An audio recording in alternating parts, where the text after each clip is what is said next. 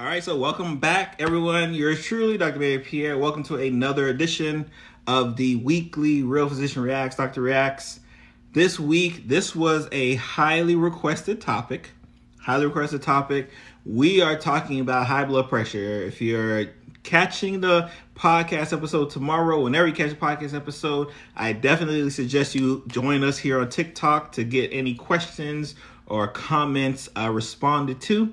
Tonight we are talking about high blood pressure. I have an article from I think it's from the American Heart Association, why high blood pressure is a silent killer. Now, I can tell you as a practicing physician, as a pre-med student, medical student, this is what we always refer to as high blood pressure. Like high blood pressure, silent killer. Like the two things just kind of went hand in hand. And of course, when I'm a pre-med and I don't know any better, I'm like, why do they call high blood pressure a silent killer? Like, why is it like, especially because we talk about it all the time. Like, it's probably one of the most talked about diagnosis that you know. Every time you go to the doctor's office, guess what's one of the things they're likely going to do? They're going to check your blood pressure, right? So it's not like we don't know about blood pressure. So it's not like it's some obscure disease that, 1 in every 10 million people get it. No, this is an extremely common disease. But even as extremely common as it is, we still refer to it as the silent killer. So like I always do with these weekly episodes, I like to kind of start with a personal patient story so you can kind of get the idea of the significance. So here I have when I was an outpatient doctor taking care of a 34-year-old gentleman, 34-year-old. Worked out 4 times a week, extremely fit, right? Like just one of those muscular build type guys. And he came to the office because he was just kind of having headaches and didn't understand why, especially when he went to the gym. Now, when I tell you, when the second my medical assistant checked his blood pressure, she was shocked. And she doesn't get shocked a lot. Like she's seen it, she's done it. He walked in with a blood pressure over 200. Now again, and a lot of times I know, especially when you go online and people see people who are typically overweight, they always say, oh man, you got heart issues. Like they always kind of blame that, right? Hey, how's it going? Thank you for joining. But here this guy who from the outside looking in looked fit, he muscular, short sleeve shirt, all of that. And he was a walking time bomb. He had no clue. And I asked him, of course, which I always ask, oh, have you ever checked your blood pressure? Is that the thing you don't normally do? And of course, just like what most people do, especially in our 30s, because if we feel fine, then we are fine, especially for my men. I spent a whole month talking about Men's Health Month. If we feel fine, we are fine. So, of course, he never came to see us, never stuck his hand into the pharmacy and checked his blood pressure, didn't do any of that because for his eyes, he was like, nah, I am good, right? But here we go, right? I'm checking his blood pressure. No, I don't. Someone asked if I had blood pressure. I do. Thankfully, I don't. And we'll talk about that, a couple of reasons why. So blood pressure 200. Now, of course, first things first, I got to decide if I'm going to send you to a hospital right from my office. Like that is how severe it is. And of course, in his mind, he's like, all I had was headaches. Like I'm okay. And I'm like, no. Like you are about to either have a stroke or you're about to have a heart attack. One of these things are about to happen if we don't do something ASAP. Now, typically in most outpatient doctor's office, we have a medication called clonidine. We'll talk a little bit about it. But it's a medication that we give when we need that emergence, like we need to emergently bring your blood pressure down. So we give you the clonidine. So we gave him the clonidine, sat his blood pressure, it got down to about 180 and he was feeling a little bit better. But I still sent him to the hospital because I'm like, if your pressure is spiking up in 200s, that's a problem.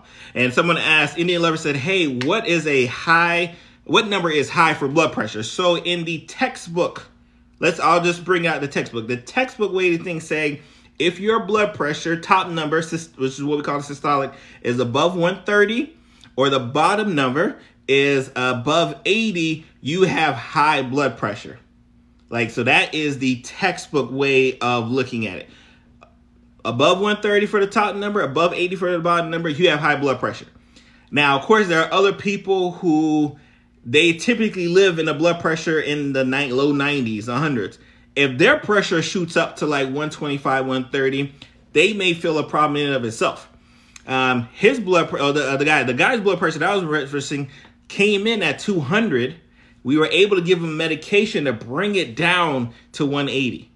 Bring it down to 180, felt comfortable enough where he said, okay, now we could probably send you to the ER and feel comfortable that you're not about to stroke out right now.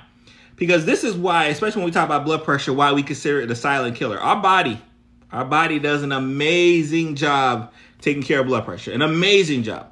It will let you go to 130, 140, 160. It will let you go that high, and then they'll just say, hey, you know what? I'm cool. Like, I can't do this anymore. Boom.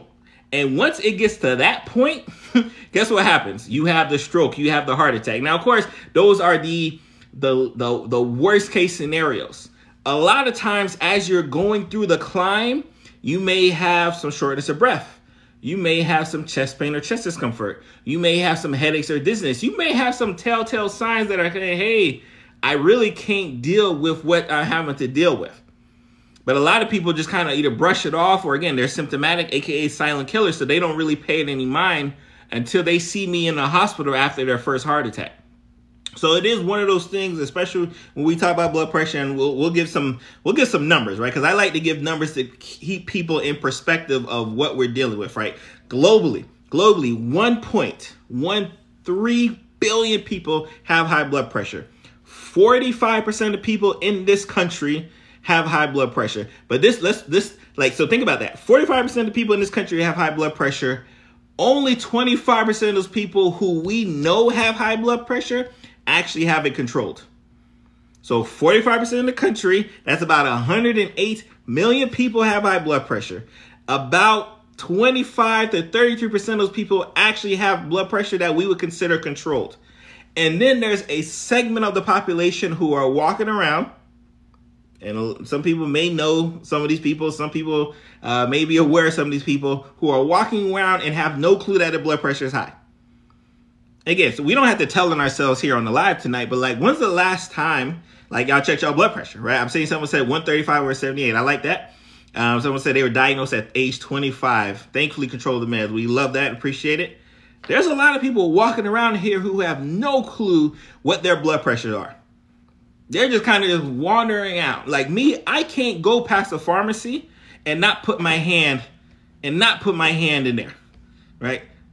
Someone says, please don't give medical advice if you're not an MD. I 100% agree. In fact, even if you are an MD, right, be careful with the medical advice you give online, right? Because people may use it against you, right? I'm not sure she realizes that I'm a physician, but I'm assuming she's just talking in general. Someone says that they were diagnosed at 35. Someone says me and Miss Amlodipine. Hi, Dr. Dooley. Me and Miss Amlodipine are longtime friends, and Amlodipine is a great blood pressure medication. It's a great blood pressure medication. And what do I classify as great blood pressure medications? Medications that are easy to take, either one time a day, twice a day, and more importantly, medications that are cheap. Because it's one thing to have the best medication to treat whatever disease I'm talking about. If that medication costs you an arm and a leg, and you got to decide whether I'm going to eat dinner, feed my kids, or take the medication, like I'm gonna eat dinner, right? I'm gonna feed my kids. So whenever I can get a medication that works amazing and is cheap, which means the general population can take it, I'm good for it. We got hydrochlorothiazide being said here. Someone said, old school blood pressure reading at Walgreens, definitely. Someone says, because you said BP was 180. Yeah, we're talking about the systolic, no conate, or top number for the layman's people. Valsartan, that's another good one. Can cause labor. Oh, so let's talk about this, right? So let's talk about, because I see people are asking about like some causes. So when I'm thinking about blood pressure, I split it up into two different categories when I'm explaining it to my patients. Causes that you can change and causes you can't do nothing about. Right, so let's focus on the causes you can't do nothing about. Age. We know that age is a significant risk factor. The older you are, the more likely you are to have some blood pressure. But we're seeing, if you look at these comments, some people are getting at 25, 35, 36. Like, it is not an old person's disease. And that's what I really hope to get us out of that. Thinking that this is when we talk about blood pressure, diet, this is not an old person's disease. Even though, mind you, I just turned 40, right? So I'm at the age now where I can look at, I'm looking at other folks like they're the young whippersnappers, right? Like, y'all youngins don't know. Back in my day, I'm at that age, which is kind of funny when I think about it. Oh, shout out to Listen to Pearl, that was a good one. So it's not an old person's disease. Right? This is not a disease that you can walk around in your 20s and 30s and think everything is cool. I'm going to wait till I'm 40 to check my blood pressure, to check my, no. We got to attack this ASAP, for sure. So we talked about age, gender. We know that men are more susceptible to dealing with high blood pressure than women up until a certain age. So up until a certain age, and we typically are around 55. So around the age 55, we kind of see that trend of women dealing with high blood pressure much more frequently than men, right? And for guys just kind of understand why. What happens in the 50s for women that make it so that they're more susceptible to dealing with high blood pressure, right? And that's the menopause, right? So menopause around that age is because estrogen is very protective. You tend to have some barrier, but once you lose it, right, you kind of start catching up to the men. Age, we talked about age, we talked about gender, race is a big one, right? Me being black, right? Now it's a whole other host of factors, but race plays a significant factor of whether you're going to deal with blood pressure issues. And the biggest as far as when I talk about race is the addition of genetics. And you'd be surprised how many people deal with diseases, whether it be blood pressure, cholesterol, cancer, whatever the thing is. And it has nothing to do with what they're doing, but what is in their family history. So a lot of times when we're talking to our patients, we're trying to figure out, hey, how was mom? How was dad? How was grandpa? How was grandma? We're trying to figure out the family history because we know, right, that the family history plays a significant factor in dealing with diseases in and of itself, especially at the age you may deal with it. So I'm seeing a lot of people are mentioning some of the causes we can deal with, right? So what are causes we can deal with? Diet obviously is going to be a big cause of a factor associated with high blood pressure, especially salt intake or just the types of food, but definitely diet playing a factor. Obesity, I separate diet and obesity, right? Because like I said, my patient was a skinny, fit guy, right? But he had some genetic issues, right? So diet wasn't really his issue. Obesity wasn't really his issue, right? But he had a lot of weight. We know increased weight can also play a factor in dealing with high blood pressure. Cigarette smoking. Now, if you don't get nothing from me today, there's literally no benefit to cigarette smoking. Any disease you can think about, cigarette smoking makes it worse. I don't know how these folks are still, I know how they're still around, but cigarette smoking is just bad for your body. There is no silver lining for cigarette smoking, right? So cigarette smoking, get that up out of here, please, right? Because that's so much of a specific factor, right? So diet, exercise, or lack of, right? A sedentary lifestyle plays a significant role and significant factors in our blood pressure and our control of blood pressure, right? So when we start thinking about things we can change, things we can address, I always have to separate, hey, a lot of your issues fall on the stuff that you really can't do nothing about, right? Your age, your race, your family history, you really can't do nothing about that. So we gotta factor on stuff what we call the modifying issues, right? We can modify our diet, we can modify our weight, we can modify our dietary intake, we can modify whether alcohol use, that's a big one, cigarette use. Those are things we can kind of change. We can't really change stuff on the left hand column here, right? That's really the big issue at hand. So you have this, we have our causes, right? So we know hey, these are some of our risk factors associated with dealing with it. Now, of course, diagnosis is easy, right? Diagnosis is you're going to see your doctor. Someone mentioned earlier, I wish I would have highlighted it, and he kind of mentioned a good factor of white coat, right? White coat syndrome, aka because this is not some made up thing, right? There are a lot of people that just the thought of going to see the doctor raises their blood pressure up. Think about that.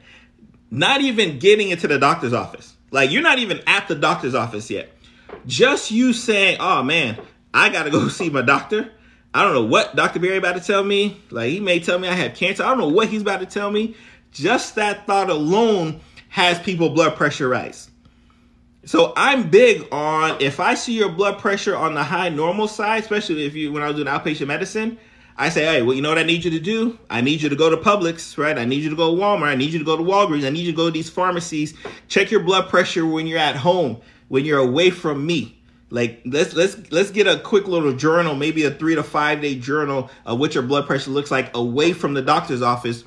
Because if it's high in the doctor's office and it's high over there, all right, you got high blood pressure. Like, we can't really go from that, right? But if it's high at the doctor's office and it's normal, like consistently normal outside the doctor's office, then I can say, all right, you may be having what we call white coat hypertension. And I let my MA know that, I let the people know that I put in your chart, so we don't go crazy giving you medications that you don't necessarily need, right? So extremely important from that perspective there.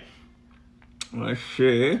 Let me make sure we catch up on I appreciate all the comments. I'm seeing a lot of people here. A lot of people are checking their blood pressure. I love to see it. Oh, Valsartan, that's another one. We'll talk about the different classes of medications here. Let me see here. Someone said they syndicate 500 newspapers. DM me. Someone said they write for 500 newspapers. They want me to write for them. Well, I let it write. Lisinopril is not good. I had a reaction to it. Ooh, let me highlight this, right? And we'll talk. Like I said, we're gonna talk about medications. But someone said, like, hey, lisinopril was not good for me. I had a reaction to it. Swollen lips. So if I have any pre-meds med students on the live, you already know, right? When we talk about medications and we talk about reactions, especially blood pressure medications, that is classic. That is like, I'm going to see this on a board exam classic. Hey, I took a medication in this class, which is lisinopril, the class that lisinopril is in, and I came back with either a cough or I came back with swollen lips, swollen throat. So it is and I don't want to say it's a common reaction, but if you tell me you're on a blood pressure medication that causes your lips to swell, I'm going to likely guess lisinopril. Like, that is how those two kind of go hand in hand. And there is a propensity for people to have these types of reactions. And it's not like off the first go. It's not like, oh, I took it once and then it happened. Some people could be taking that medication for weeks. And then all of a sudden, boom, it pops up, right? So I do love that you pointed it out, because that is a very common thing. Someone said, I've been 150 over 90 for the past 20 years. I believe each person DNA is different, no med issues. So someone said, their blood pressure has been 150 over 90 for the past 2 decades. I believe each person's DNA is different, no med issues. So again, you have some people who live on the low to normal side. Now, I would argue, right? Our body does a great job. So your body may be able to deal with that blood pressure being 150, 190 for quite some time. But one day it may not be able to deal with it, right? Now, would I be telling you to get on a medication that automatically drops your blood pressure down to 110 over 70 tomorrow? No. Because what typically happens is, once our bodies get kind of used to dealing with high to normal blood pressures, like, that's what it's used to. So if I turn around and drop you to a low norm, which is really a normal blood pressure, right, per se, we look at the textbooks, right, you're not going to feel as great because your body's used to dealing with that. So again, it is something I would keep an eye on. Right, but as long as you got good follow up, your doctor's keeping a good eye on you, I'm okay with that from that standpoint. Yeah, someone said too much salt. Indeed, too much salt, and then we kind of mentioned the diet aspect of it, following up with blood pressure. When I say too much salt, there are some people who, yes, their dietary intake causes them to take in too much salt. And what does too much salt do? Too much salt causes us to retain fluid. And if we're retaining fluid, guess what? Our blood pressure rise. Now, there are other people who, from a genetic perspective, you can have the same amount of salt content as someone else. Let's say 2 grams. 2 grams of salt intake as someone else. But for some reason, there are genetic factors where that if I take 2 grams, it affects me more. It causes me to retain more fluid. It causes my blood pressure to rise more than someone else who also takes in 2 grams. So yes, Salt, 2 grams is low for everyone who may not realize. Again, I don't know if people realize. Like, again, and I'll tell you, I'm not a nutritionist, but I think a lot of people would be surprised if they factored in and counted how much salt they actually take in on a daily basis. So like a 2-gram diet of salt is a low salt diet. Like, that's what we consider a low salt diet. So, but there are some people who just don't react well with having salt intake in their system, right? It is unfortunate from that perspective there. As someone says, cayenne pepper daily in water helps high blood pressure. So, and one thing I love about blood pressure, right? One thing I just love about medicine in general, right, is there's never one specific way to do things for the most part, right?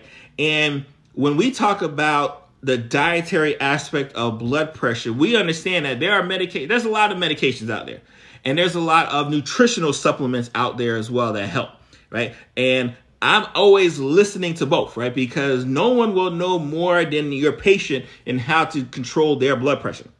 Like I said, I can read the textbooks all day, but if your patient says, hey, every time if I take magnesium nightly, my blood pressure drops, I'm rocking with them. Like, I'm like, all right, cool. You got that from that perspective. So it definitely is interesting, the different ways you can work and control your blood pressure.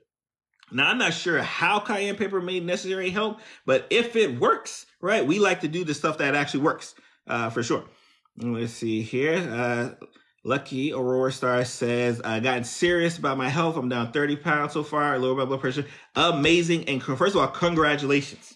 Congratulations, right? One, just taking yourself and your health serious. Like, I think that's more important than anything else, right? Because and again, it's the triggers is different for everyone, right? Some people are just kind of just naturally motivated to always be about their health. Some people, they see their family members, deal with illness. They don't want to necessarily deal with it. Some people have an illness affect them. You'd be surprised the amount of patients I take care of that after their heart attack, they turn into like this health machine, and they're the best person you've ever seen, right? So sometimes it takes different events, but I'm glad that, you said, I'm going to take my health serious. I'm going to lose this weight. And then as a byproduct, right? And that's the beauty, right? As a byproduct, your blood pressure improves. Right. As a byproduct, your risk for heart disease and everything improves because you're dealing with the weight. Right. So I definitely want to make sure we give a shout out for that. Eat your fruits. Yep. Because it says eat your fruits. They heal you from high blood pressure. Right. Some of them will do a great job. Right. And again, when we eat the fruits, it's one of those things where, all right, if I'm eating more fruits here, that means I'm eating less foods that are likely attributing to my blood pressure.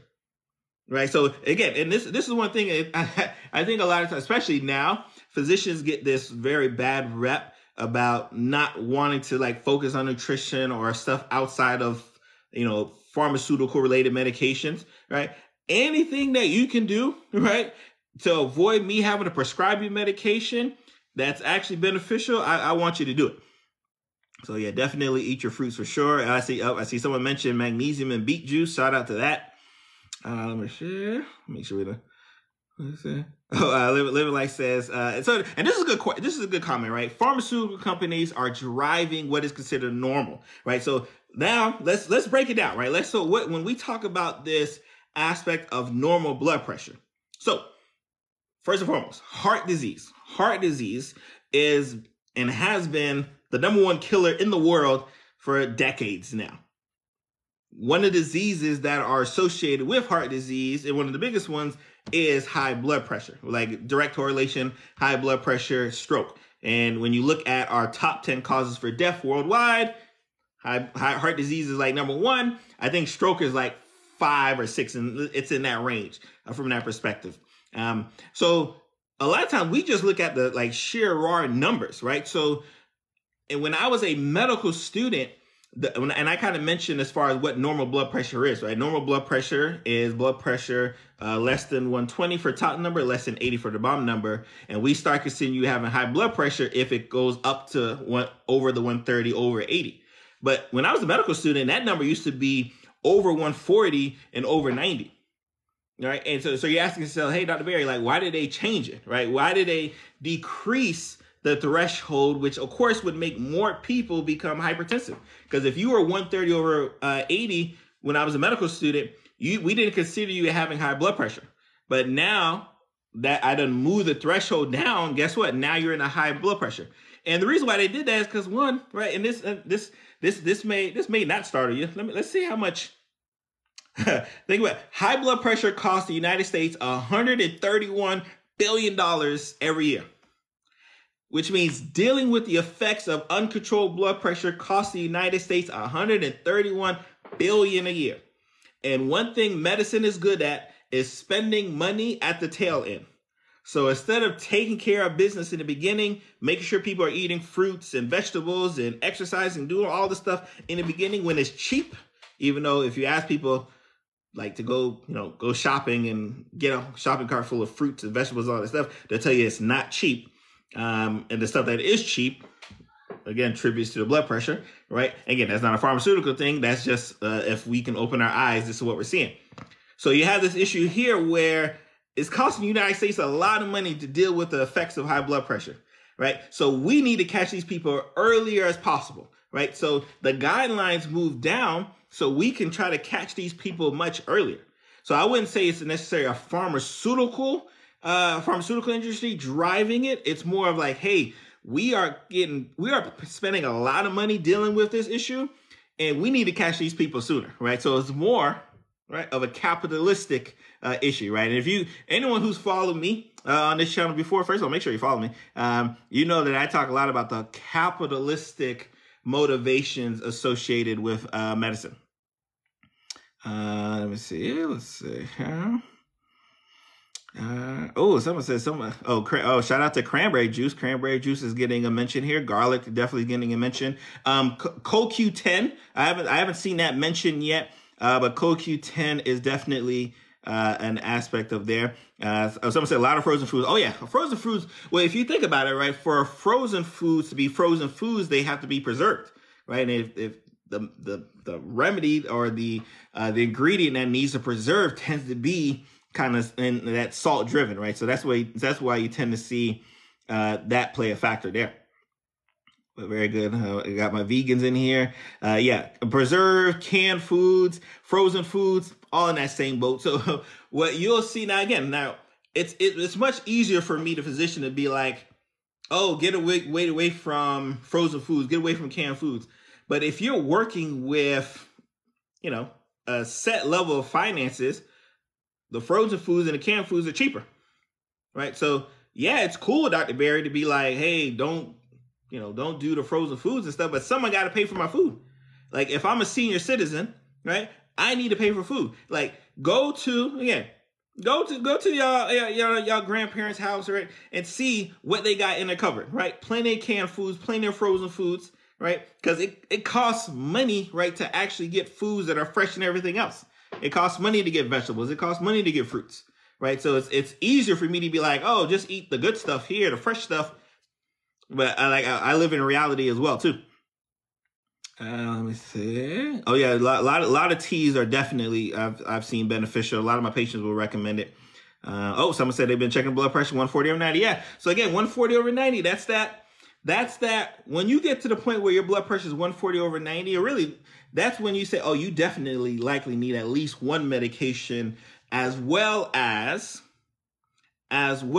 changing the modifying factors, right? So when we're talking about treating blood pressure, before we start listing medications, I say, hey, I need you to see if I can help you address the things that we can adjust, like diet, exercise, the types of food you're eating, like smoking, alcohol. Let's see if we can adjust those things there. And then let's add a medication on. If never, let's just add a medication on, because I can add a medication on, but if the stuff on this side, the diet ain't right, the weight ain't right, you're still smoking, you're still drinking, it ain't gonna matter. It ain't gonna matter, right? And now, and I'm just talking about the things that affect. Now, there's other diseases that will also cause you to have high blood pressure as well, right? And that kind of goes hand in hand when we get to that final point of like heart disease being number one killer, stroke being number one, like top 5, top 6 killer. Right? Because if you're diabetic, you can have high blood pressure issues. If you have kidney issues, you can have high blood pressure issues. If you have issues with your thyroid, you can have high blood pressure issues, right? So it's not necessarily a direct line of sight as far as like, oh, you have this, now you have high blood pressure. You can have a disease process that causes you to also have high blood pressure as well, too. So and again, when you have a good doctor, right, your doctor's going to map out this whole process of all of the things affecting your blood pressure. right? Because it's usually not just one from that perspective there. Harper says, hours before our son was born, blood pressure was 289 over 210. And I know Dr. Julie's off here, right? That is, right, hypertensive emergency. It's not uncommon for our pregnant patients to have significant uncontrolled blood pressures to the point where that baby's got to come out now, right? Like that blood pressure alone is enough, especially depending on the time, is enough for the OB to say, hey, you need to go to the hospital or that baby needs to come out, right? Because a lot of times the baby is a primary factor of why that blood pressure shoots up. And then once they get the baby out, blood pressure goes back to normal. So I'm definitely glad, or hopefully you're glad. Hope you're okay from that perspective there. This is a good question, right? And then we can kind of lean into some of our prescribed medication, right? So valsartan and HCTZ. So this is 2 medications. Now let me show you how bad it's gotten in this country, right? I read some of the numbers as far as blood pressure is concerned. It's gotten so bad in this country as far as high blood pressure is that one medication ain't good enough no more. Right now, if you walk in, you have high blood pressure, it's borderline, let's say 140 over 90, like we kind of mentioned earlier, I could probably get away with starting you on like HCTZ, right? That's what most people know it as a water pill. I can get away with giving you a water pill, right? And why is the water pill great? Right? Because we're going to get water out of your body, right? If we get water out of your body, guess what? We get salt out of your body. We get salt out of your body, guess what? Blood pressure drops. So that's why water pill is amazing. Now, the thing that happens is, let's say your blood pressure is so high that, you know what, that one pill is just not good enough no more. Right? Now I got to give you a second pill, right? Valsartan. Valsartan is a very common combo medication. And I kind of mentioned, especially when it comes to just taking medications in general, the easier you can make it for your patient, the better. Right? So instead of me having you to remember to take 2 pills at the same time, I say, hey, you know what? Take this 1 pill, and I got 2 medications in 1 pill. Right? So I'm able to kill 2 birds with 1 stone. I'm able to get 2 medications in your system, and because you only have to take 1 pill, it's usually much easier to remember. Because remember the numbers. Out of those of high blood pressure, only 1 in 4 have it under control. Reason being is that you may end up having to take 1 or 2 different blood pressure medications. Some people are taking 3 different blood pressure medications. Yes, the blood pressure is that bad.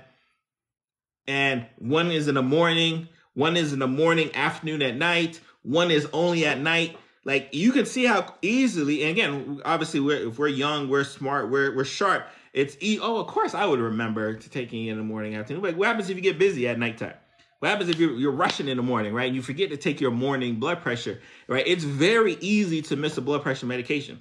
So anytime, like I said, that combo drug that Mr. Tommy was taking, anytime you can get a combo drug off, we try to do it because we know that helps. That helps increase your compliance. And we know 2 medications will definitely help, will definitely help bring that blood pressure down. Someone said, let me go eat a banana. What's my alma? I'm from Florida State for undergrad and Nova Southeastern for medical school. Someone's asking what my alma mater was. Someone said this is scary. No, it's not scary talk, right? This is, someone said this is scary talk. No. This is just, we got to make these conversations so just like, blood pressure. Yeah, I check my blood. We got to make it so common, so relaxing, right? So to check your blood pressure next time you go to Walgreens or CVS or Publix, or depending on, I'm in the South, so we got Publix down here. I'm not sure what y'all got, where y'all at, right? We got to make these conversations very common, right, to speak of, right? We can't be scared of blood pressure, right? Why? Because it's a part of attributing to the number 1 killer for the past couple decades, right? Heart disease has been kicking butt for the past couple decades, even probably longer, right? And blood pressure has played a significant factor in it. So we got to make talking about a high blood pressure fun, because once your blood pressure is controlled, there's nothing you have to think about, right? And again, it's kind of going back to that silent killer. One of the issues that occur is that, let's say you walk in, your blood pressure is high. I give you medication because, hey, your blood pressure is high. But you're like, doc, I don't even feel nothing right now. I said, I know you don't feel nothing, but you may feel something in 10 to 15 years. Like, all right, cool, doc. You take the medication, and the medication will make you feel no different, except that when I check your blood pressure is great. Guess what? You're going to be like, all right, I take this medication, I don't feel nothing. I don't take this medication, I don't feel nothing. You know what? I'm not taking this medication no more. Boom, you have a heart attack and stroke, right? Not to say that it happens like that, but that is how that cycle typically occurs, right? When you're dealing with, let's say, pain. Let's say, your back hurts. When you're dealing with back pain, you know that, hey, once I take a medication, I no longer have back pain. I feel good. So you kind of respect back pain a little bit more.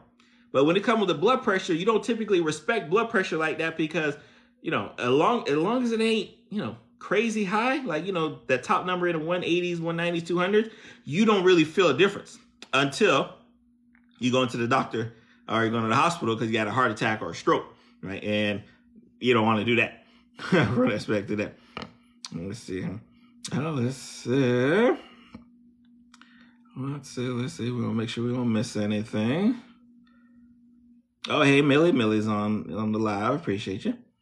Someone said, honestly, I'm not sure what someone asked, what does the Amish do for high blood pressure? I'm not sure what the Amish does, for blood pressure. Especially because, I don't know how good our numbers are as far as documenting, like, how their blood pressure is. So that's something I have to look up to. Per the FDA, disease can be treated with medication. No, I don't think so. I do not think so. Yeah, preeclampsia. Yep, someone mentioned it, preeclampsia. Yeah, when you're pregnant and your pressure rises up to that level, you are not even, at that point, you're not even you're eclamptic. It's like something is happening ASAP. Something is happening ASAP, and we need to take care of it ASAP for sure. Someone says, I'm in medical school starting clinicals next month. Hey, congratulations. Congratulations, Red Yada, starting clinicals. Clinicals is the best. Let me tell you, right, well, a quick little side note. As a medical student, I tell my medical students all the time, the best time of your medical school life is your third year of medical school, right? Or however that works when you're starting clinicals. That clinical year, when you're just kind of going through, 1 month you're a family med, 1 month you're a internist, 1 month you're a surgeon, 1 month you're an OB, 1 month you're, ER, whatever that thing is, best time of your life. Fourth year sucks. Fourth year sucks, right? Because you decide, hey, I want to do X for the rest of my life. So then you go through like 4 or 5 months of rotations where I'm only doing that. And you have to be on your A game because you think if you miss one PIM question, you're not going to be in our residency. So enjoy your clinicals. The best time for sure. Let's oh yes, red yeast for rice for cholesterol, indeed. Let's see here. Make sure we don't. Yeah, canned foods are definitely high in sodium for sure. Yeah. And I like. And thank you, Nicole, for mentioning that. There are definitely some canned foods that are low in sodium, and you have to be. And that's why it's about intention, right? So if you have family members, if you have patients who like that's how they get down, right? They gotta eat something. Right, they gotta store the foods, right? They gotta have frozen foods, they gotta have canned foods. You have to hey, I need you to be intentional in choosing the ones that are low sodium, right? I need you to be intentional with it and find other ways to make it taste better, right? Because people, when they say sodium, if you take the sodium out, I can't taste it well. You gotta figure out ways to make it taste better without adding additional sodium to your diet, from that standpoint. Patients typically, Nurse Butter says, patients typically, let me highlight her pen. Patients typically don't want to hear this, right? Yeah, when we're talking about just blood pressure and just, things that you can do to avoid it, a lot of patients don't want to hear that the majority of issues probably aiding to your blood pressure are stuff that you can avoid, right? They love it if I say, yeah, family history, your age, your gender, that you can't really do nothing about that, but that's why you have low pressure. But when I start saying, hey, that cigarette smoking, hey, that diet, hey, your sedentary lifestyle, hey, when you start adding that, they start, doc, I don't want to hear it. So I definitely agree. Patients typically don't want to follow up from that perspective there. Fresh produce is definitely expensive. No, that's the thing. And as a physician, I think a lot of times we typically we'll get lost in that, right? Because we'll be kind of sitting on our high horse telling our patients, oh, just take this medication here and just eat better and just do this and just do that. Not realizing Not realizing that I'm telling this person that, hey, I need you to spend maybe, 30% more on food, right? I need you to spend, 10% less time, taking care of your kids and go work out. Like, I'm telling you to change your whole life around. And we just say like, oh, you need to do this, and that, and see me in 3 months, right? So we have to be we just got to be very honest with ourselves, right? And I think, again, I think I blame, not blame, but I think the fact that I do have a public health degree, that when I'm talking to patients, I'm always thinking about like, okay, yeah, I'm talking to this person right here, but like they got family issues. There's a whole community behind them, that this may not be as easy as I'm just kind of like talking to on my soapbox here. Someone said I saw a video that that cholesterol are not bad at all. No, well, this is an issue with cholesterol, right? Does cholesterol have a function in our body? Yes. It has a function in our body. As far as get more scientific specific, right? But as far as helping spread messages out, myelin sheath, it has some function.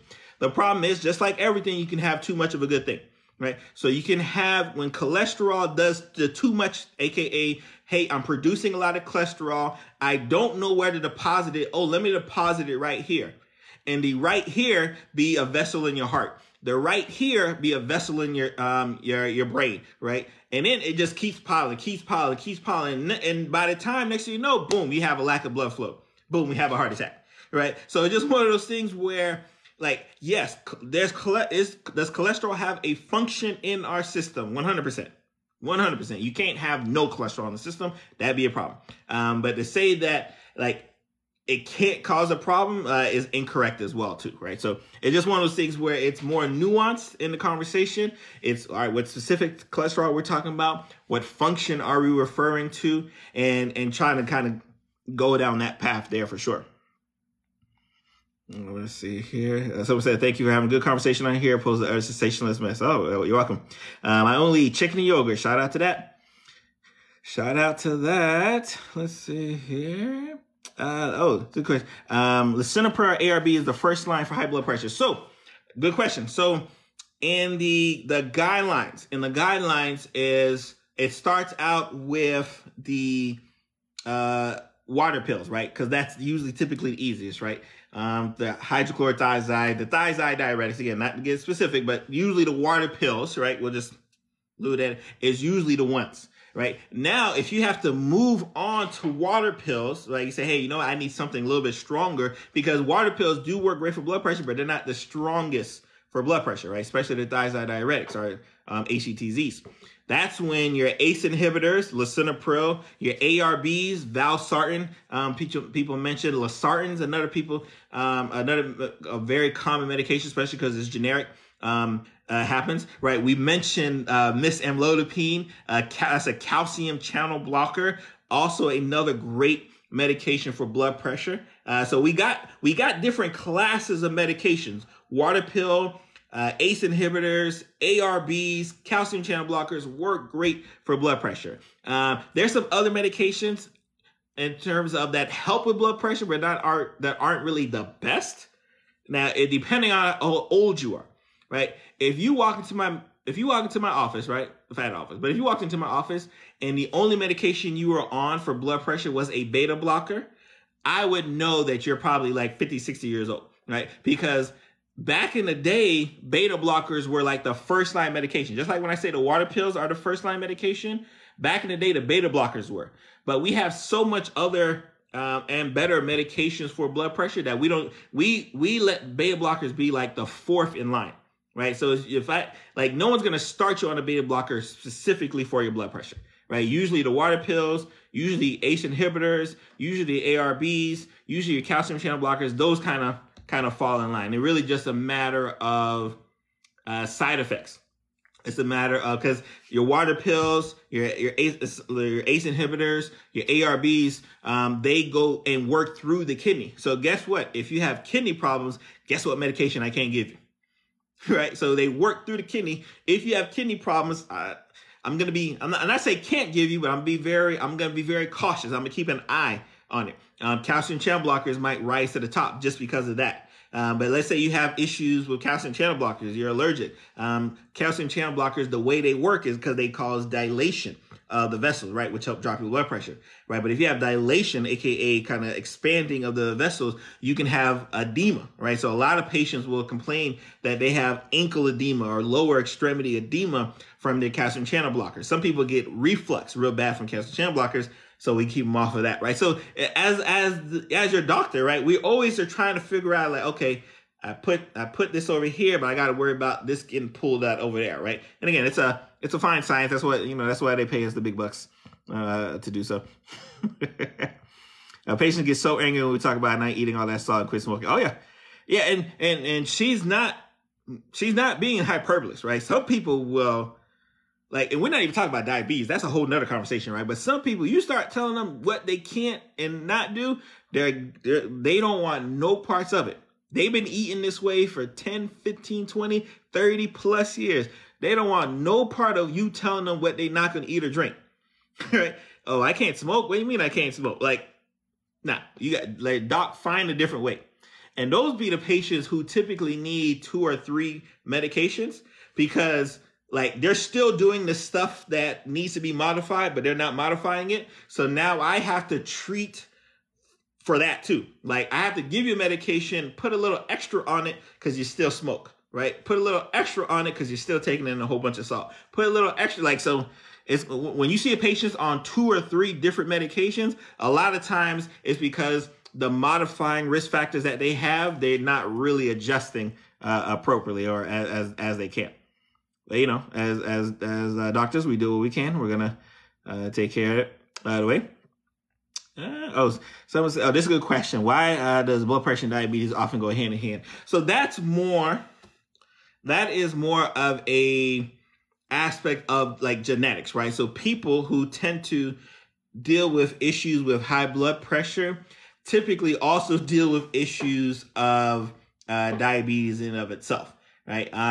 Diabetes, I tell people all the time, is not, even though we talk about diabetes being like about the sugar, diabetes is a very vascular disease. Like, diabetes is probably one of the worst vascular diseases that we know of. We just know of it as blood sugar. But when you think about all of the different issues that are affected by diabetes, it's vascular. Right. So that's why you tend to see those things kind of go hand in hand, and especially, and then when you kind of tie in diet, right? Boom. Like, you have this kind of recipe for 2 diseases at the same time. So you see a lot of people, it's not uncommon for a lot of people to be pre-diabetic and have high blood pressure issues, right? Just because of the diet and sedentary lifestyle and sprinkling that genetics, that plays a factor there too. Oh yeah. Shout out to hydralazine. We like hydralazine. It's another medication that works for blood pressure. It's usually like 4th line. So it's usually not one of the first medications I may give you. But again, if there's pre-existing issues where I can't give you ACE inhibitors or ARBs when you're pregnant, right? That's a contraindication. I may give you a medication like hydralazine. One of the side effects typically with hydralazine is that can cause patients to have an elevated heart rate. So that is something we kind of keep an eye on. But hydralazine is definitely a good one for sure. Carvedilol is shout out to Belly. Carvedilol is a very good blood pressure medication. A very good medication just in general. And in regards to the beta blockers, it's one of your stronger beta blockers for blood pressure. Now, again, if you told me, hey, I got to start you on one medication for blood pressure, I'm not choosing carvedilol. But if you're telling me I have to choose a beta blocker, which is carvedilol, to treat your blood pressure, then I'm going to choose carvedilol, if you kind of understand what I mean. So it's not a first-line medication for blood pressure, but if I've gotten to the point where I've got to treat you with a beta blocker, I'm going to choose carvedilol because it works great for blood pressure and it works excellent for heart disease. It's typically a medication we give our heart disease patients, our stroke-related patients. That's typically in that sense there.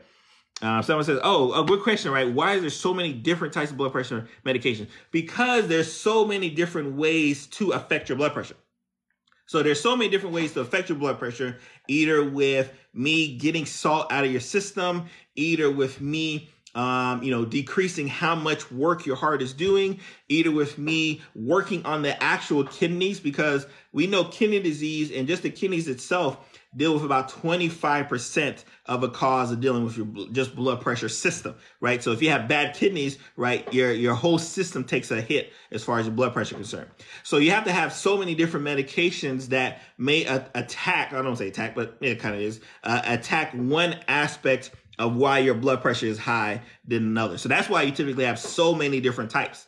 Because again, I may need a water pill, but all right, water pills don't do good for you, for whatever reason. All right, I may do ACE inhibitors, lisinopril. You have the swollen lips after the lisinopril. Boom, that's out of there, right? ARBs, nope, kidney function, get that out of here, right? Like, so you have to have different ways to kind of affect someone's blood pressure because of the different ways that someone can actually have and develop the blood pressure. But that is a very good question, for sure. Yeah, Losartan's a good one. We like Losartan. Like I said, Losartan is good for me because it works great and it's cheap, right? Anything that is great and cheap will always be a positive for me.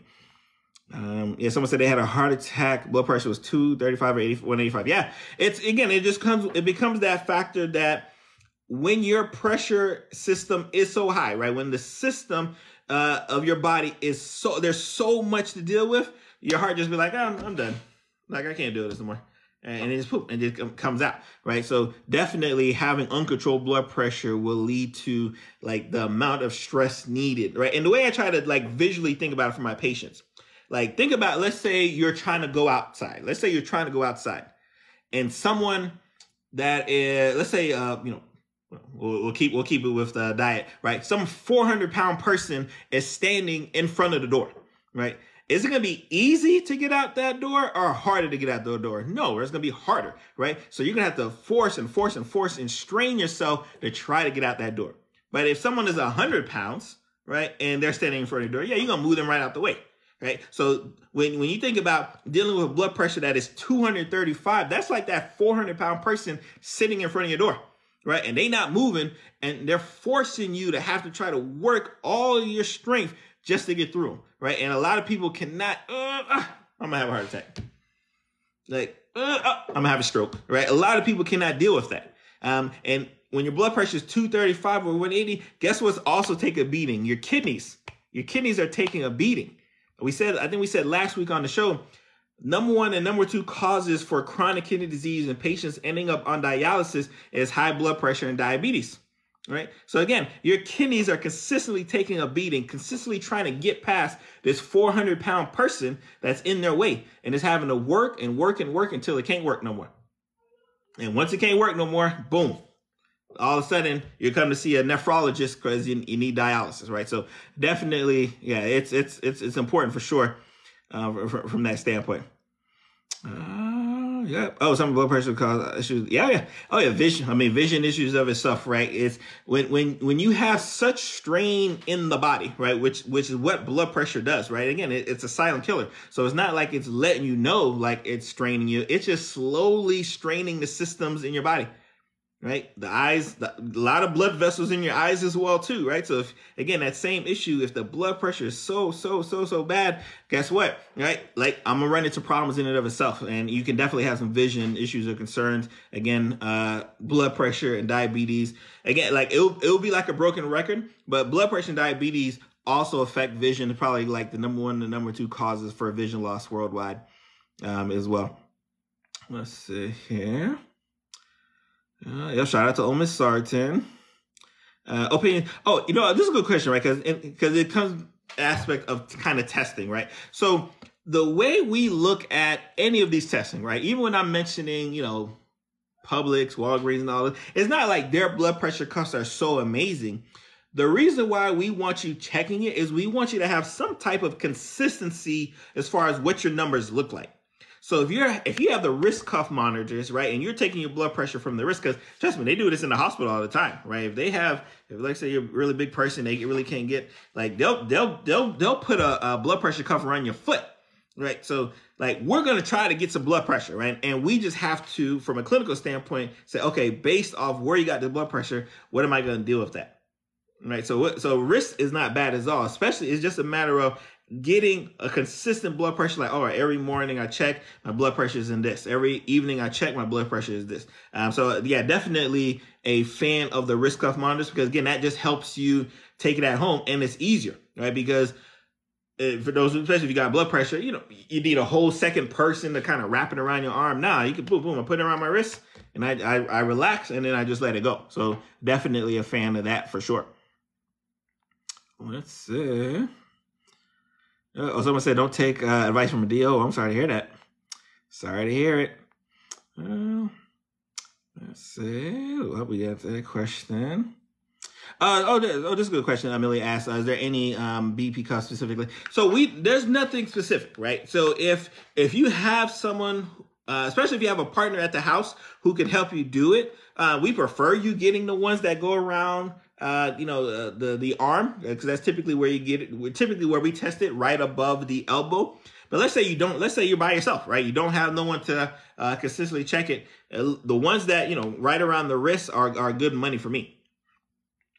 Very good money for me, for sure. Pain for sure. With Nicole's hitting it tonight. Pain automatically raises it. Oh yeah. Which is, and that's why it's so important for us to kind of know, all right, what is going on?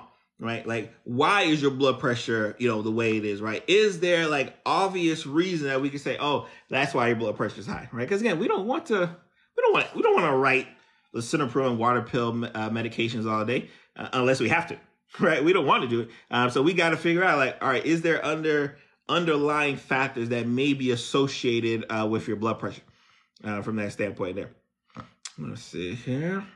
Kevin says wrist ones are inaccurate. Yeah, no, like I said, it's again the accuracy is one of those things. It's just more consistent. Like, because if you have a wrist one and your blood pressure is always high on the wrist one, all right, your blood pressure is gonna. And then you check it in Walgreens, it's high over there. All right, yeah, you got high blood pressure, right? So it's just more of a matter of just finding a consistent process of checking your blood pressure. Now, again, I don't want y'all to, especially if you don't have any medical issues, I don't want y'all to have to check y'all every single day, right? But like checking it consistently enough to say, like, oh yeah, when I checked my blood pressure that time, it was so and so from that standpoint there. So a very, very good question. Let's see. Shout out to the raw vegans are in the building. Like I said, we love the vegans, and I'll tell you. And then someone said Western diet, right? So I will tell you. When it comes to nutrition, and my nutritionist will definitely tell you as well too, right? Your doctor likely isn't the best person, right? They likely aren't the best person to talk about nutrition unless they were really gung ho about nutrition, right? Because most medical school curriculums may have like a 4-week class. Hey, this is what you need to know about nutrition. And then we go to residency and we definitely don't talk about it. So anytime you can get an expert advice on nutrition or someone who really focuses on that, always lean towards that more than anything else. Because again, our training, focuses us on, knowing that lisinopril and ACEs and ARBs, and like we do a good job over there, but we don't do a great job over there. And someone's mentioned about the bad diet and Western diet and everything else. Yeah. Like it plays a factor. It plays a factor for sure. When you have certain foods that they won't even serve in other parts of the world, but they serve here fine, right? Like I would have to be silly not to assume that our food is playing a significant factor. I would just have to be silly, right? And we're not silly over here. Let's see here. This week is a quick. Now, someone said I'm on 3 different blood pressure meds: spironolactone, amlodipine, propranolol. Why? That I'm not sure. Right now, I can't tell you that those are 3 different blood pressure medications. Spironolactone not necessary for blood pressure. Typically, when we think about spironolactone, it's usually for like heart disease and patients who suffer from heart disease or suffer from liver-related issues. That's typically when we're thinking about spironolactone and propranolol. So I'm not sure necessarily why. So again, spironolactone is there, but it's not necessary for blood pressure. It does kind of help with that process, but it's definitely not one of the medications that I would put you on if you had high blood pressure issues. But if you have heart disease, there is some cardioprotective factors associated with spironolactone. Propranolol is another one, cardioprotective factor, but not necessarily great for blood pressure, which isn't uncommon. You could be on a lot of different medications that, yeah, they also work for blood pressure, but they're not giving it to you for blood pressure. And that's just more, you got to talk to your doctor to figure out why they chose that combination than the other. I love this. Like Haley says, talks about kind of some of the outside factors, right? So we mentioned how blood pressure issues play a factor. We mentioned how diabetes, cholesterol, thyroid, kidney function, sleep apnea is a huge one. There are a lot of people with uncontrolled high blood pressure, and it's because they have undiagnosed sleep apnea, right? And we could probably do a whole discussion on the sleep apnea in itself. And sleep apnea has been definitely one of the more, I say, popular diagnoses of the past maybe decade and a half, where you have a lot of doctors who are focusing and specializing in sleep medicine. Like that is how significant it's become a part of our system. So yeah, definitely uncontrolled sleep apnea will definitely play a factor, right? You can be on the best medications, but if your sleep apnea is not controlled, not regulated, it don't even matter. So yeah, I'm definitely glad you mentioned that from that perspective there. Let's see. I don't think this is a good question, right? And about the hour. Oh, nice. I don't think it's ever a bad idea, right, to incorporate plant-based diet. Now, am I saying you should go full plant-based diet? Like I said, I ain't a nutritionist, right? I can't recommend something that I won't do. But like, I know people who have benefits from it. So it's just really a matter of, hey, what is my diet like? What is my nutritional intake? What are things that I can replace or kind of take in that may be a benefit, right? So again, maybe not 100% plant-based, but maybe, you incorporate it 2-3 days out the week, where, you have a lot more plants, especially if you're already deficient in getting it with your typical diet, from that perspective, right? So again, definitely agree that some plant-based diet, is beneficial. But I think a lot of that is because a lot of us are very deficient in the things that we would typically get from a plant-based diet. Like this, just by nature, we're deficient in that, from that perspective there. For sure. Make sure we know. Someone said, I just skipped a question. Someone's asking about beet root supplements. I'm just not familiar with it, but if it works, I'm with it. If it works, I'm with it. Let's see here. Make sure we don't miss anything out here. Oh yeah, all right. Let's see. I'm not sure. I'm not familiar with Sassy asking about the GLP medications. Blood pressure. I'm not familiar with what GLP medications you're referring to. Let's see. All right. Yeah, Dash Diet is better than vegan for high blood pressure. Yeah. Well, Dash Diet again just kind of helps with that low sodium. It's actually a very good question, right? So someone says, when is it best to check? I like for my patients to check in the morning and then in the evening. But like it's really a matter of when can you check it consistently. If you can consistently check it in the evenings, like all right, let me get my 7 p.m. blood pressure on. Boom, let me write it out for a week or so. Then I'm cool with that. But because if you have high blood pressure, whether you have it in the morning or evening, you're gonna catch it. So it's not as if like, oh, in the mornings it'll definitely be high, but by the evening time it'll cool down. Like if you have it, it's gonna be high. So whenever you can check it, but like I think mornings are great, especially because we can kind of factor in like, all right, what type of medication should I give you?